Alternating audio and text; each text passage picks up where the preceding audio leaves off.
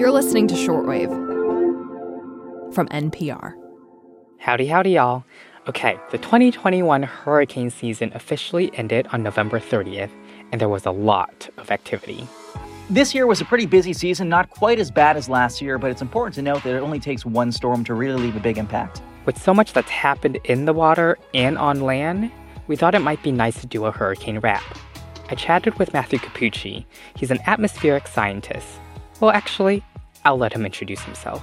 I'm a meteorologist for the Washington Post, Fox 5 in D.C., for WAMU, and pretty much everybody. So today on the show, we'll take a look at this year's hurricane season, the ups, the lulls, and the surprising end.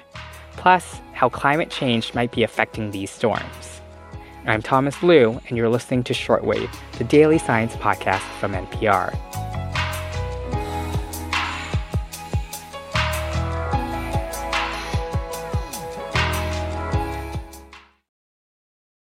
So Matthew, can you start by defining in simple terms what is a hurricane versus a tropical storm or a depression? That's a great question. So all of these tropical cyclones start as clusters of thunderstorm activity. And when thunderstorms are near each other, they start to interact. And over the tropics, the most efficient way for them to interact, to work together, is to have a common center. So all the air kind of goes in, goes up around that common center, sinks on the periphery of the storm, and a little bit in that center. When you have something span multiple lines of latitude, it starts to spin because of the Earth's rotation. In the northern hemisphere, they spin counterclockwise. Eventually, they start sucking more and more air in, and that air accelerates faster as it approaches the center. When winds hit 39 miles per hour, it's designated a tropical storm, and it receives a name. When they hit 74 miles per hour, a hurricane. And from there, you can go up to major hurricane, and Category 5s have winds over 157 miles per hour. So they do get pretty feisty. It's almost like, Category 5s are essentially the strength of a tornado, but over the open ocean. And perhaps the most impressive part is that hurricanes are born out of an abundance of calm, an abundance of peace, because hurricanes need very calm winds in the upper atmosphere to form. They need a lack of temperature gradients, so changes of temperature with distance. You can't have much in the way of changing humidity. Everything needs to be kind of calm, peaceful, perfect, and uniform. And it's amazing to think that the most tranquil conditions can give rise to the most furious conditions on Earth. So, Matthew, I know the hurricane season just ended not too long ago. How would you characterize the season in terms of the number of named storms? So this season was only the third time on record where we actually had to exhaust the entire naming list, meaning we went through 21 named storms and really ran out of names. If we had gotten one more, we would have had to dip into the Greek alphabet in previous years. This year, they have a supplemental naming list that for the first time we would have had to gone into. Fortunately, we didn't have that, but needless to say, it was a very busy season. And it seems like there was a switch flipped, right? Like, did we get a break from the storms? Yeah, it was really weird. So we ordinarily peak around mid to late September, around the time when the waters are the warmest, when the wind dynamics are most favorable for storminess. And this year, we were busy all September, and then after Victor in early October, we just kind of rapidly shut off. Nothing for the rest of October. Wanda briefly developed towards the end of October, early November, and then since then, there's been nothing. And even Wanda was very weak. It was only a tropical storm in the middle of the Atlantic, mainly a fish storm. And to get a complete sort of a binary, if you will, of the season where one side is just completely hyperactive and the other side is next to dead is pretty atypical, to say the least. And one of the reasons was, of course, you had more sinking air towards the end of the season, which sort of squashed and suppressed the propensity for storm growth. But you also had a dramatic uptick in shear, or a change of wind speed and or direction with height, that interrupted, kind of played a tug-of-war game with any storm that tried to get going. And so none of the seeds that were planted, so to speak, could actually bloom and materialize into storms. So early in the season, very busy. Second half, next to nothing. It was kind of too quiet. You mentioned a term earlier that I'm not familiar with, fish storms. Can you explain that? Oh, yeah, that's just a colloquial term that meteorologists refer to when you have a storm passing over the open water that is doing everything a high-end hurricane would, but we're fortunate in that it avoids land. We can look down on these storms via satellite and say, wow, that storm's really powerful, but otherwise fish storms are storms that only affect the fish. And you've been following kind of storms and through your work and your articles. What storms might we remember as far as ones that did significant damage either to the U.S. or nearby countries? So there was one towards the middle of August that impacted Veracruz, Mexico as a Category 3. That was Grace with 125 mile per hour winds. But the biggest one that really got all the headlines this year was Hurricane Ida, which hit Louisiana as a high-end Cat 4, almost a Cat 5, with winds of 150 miles per hour. Port Fort John recorded a gust of 172, which is one of the highest gusts ever recorded in U.S. history anywhere. It's amazing we're actually able to do that without the whole observation station blowing away. But that one decimated southeastern Louisiana, just kind of ravaged the area with an impressive storm surge, very strong winds, and killed dozens of people in southeastern Louisiana, both directly and indirectly. But the storm really lived a second life in the northeastern United States with a major tornado outbreak that produced 35 tornadoes across the Northeast, Mid-Atlantic, New England. And then that evening, September 1st, all the moisture from Ida's remnants led to significant flooding across the Northeast. We got 3.24 inches in 1 hour's time at Newark International Airport. Central Park saw 3.15 inches. And keep in mind, that's the heaviest 1 hour total either location has ever seen of rainfall.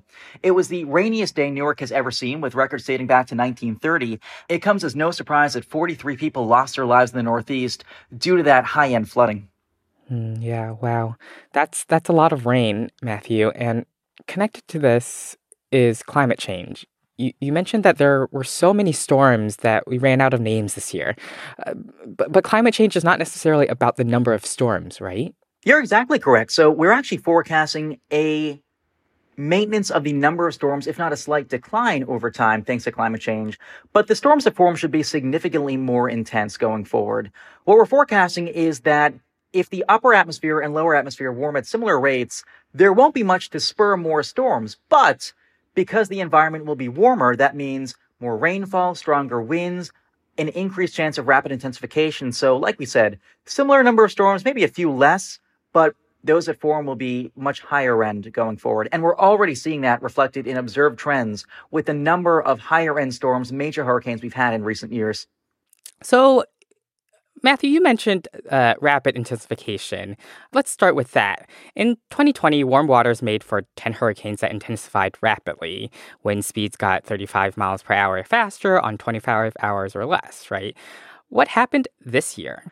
So this year we saw that too with Hurricane Ida, which rapidly intensified. The bulk of the higher end storms that we get do rapidly intensify, but Ida kind of waited until the last minute. We knew it would likely rapidly intensify, and we're waiting, we're watching, and then overnight, it went from this meager, Cat 1, Cat 2 storm to very quickly a major hurricane with winds ultimately reaching 150 miles per hour at the time of landfall.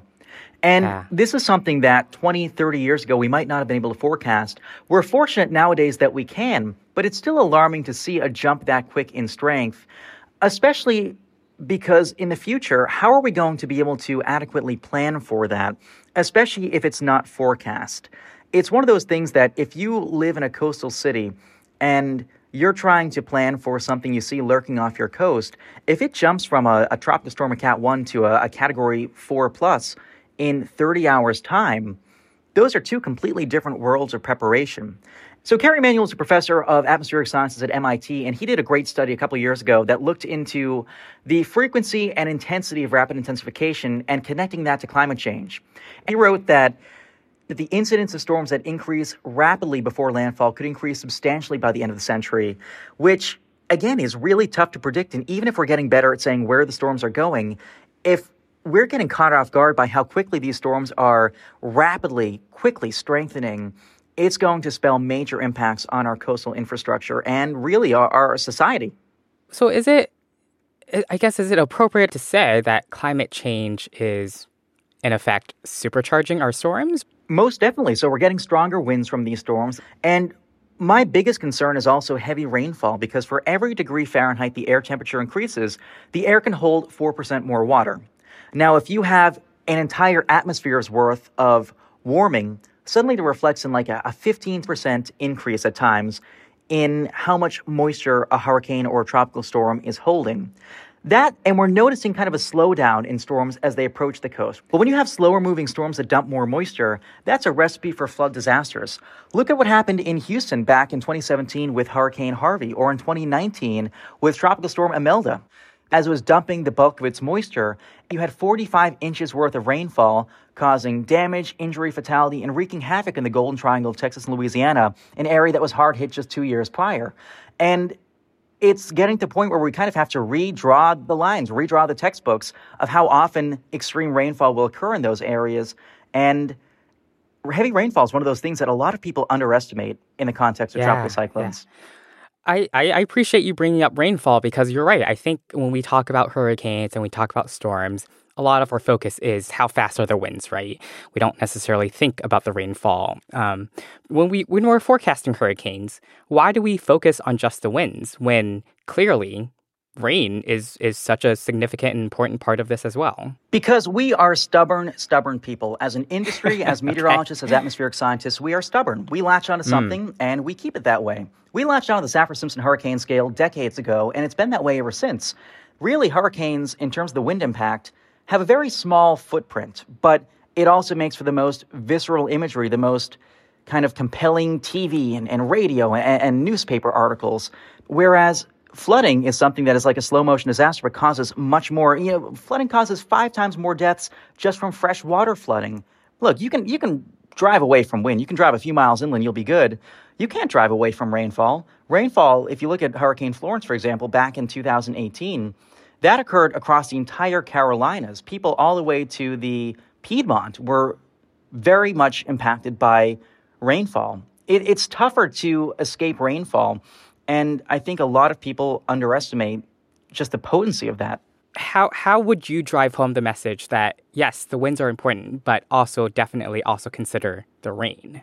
I think we're getting better at it with time, but we need to shy away from using this Category 1, Category 3, Category 5, Category whatever, because that is only predicated on the wind speed, nothing else. And I strive to partition threats. I strive to write a piece about the rainfall threat, the wind threat, the this threat, the whatever threat, so people know what they're up against. Right. Matthew, we've talked a lot about climate change. We've talked about the technology, the forecasting, how it affects the public, and how we can be better at messaging. We've even did a little roundup of this year. Do you have any final words or last thoughts or anything you want to say? I think we're getting to the point where people are going to need to question if the property that they are buying is the type of property they're going to want to inhabit in 20, 30, 40 years. Is that the best place to be next time? Because especially nowadays, there will be a next time. It's not a matter of if, it's a matter of when. And with recurrence intervals shrinking, meaning these things are becoming more frequent and more intense, especially in vulnerable areas, we're going to want to change our infrastructure.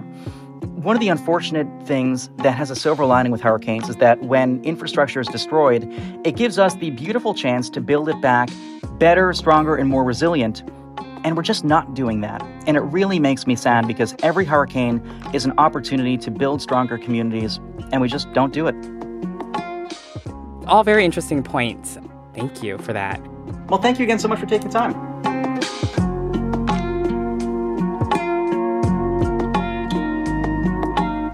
This episode was produced by Eva Tesfaye, edited by Giselle Grayson, and fact-checked by Margaret Serino and Rasha Aridi. The audio engineer was Patrick Murray.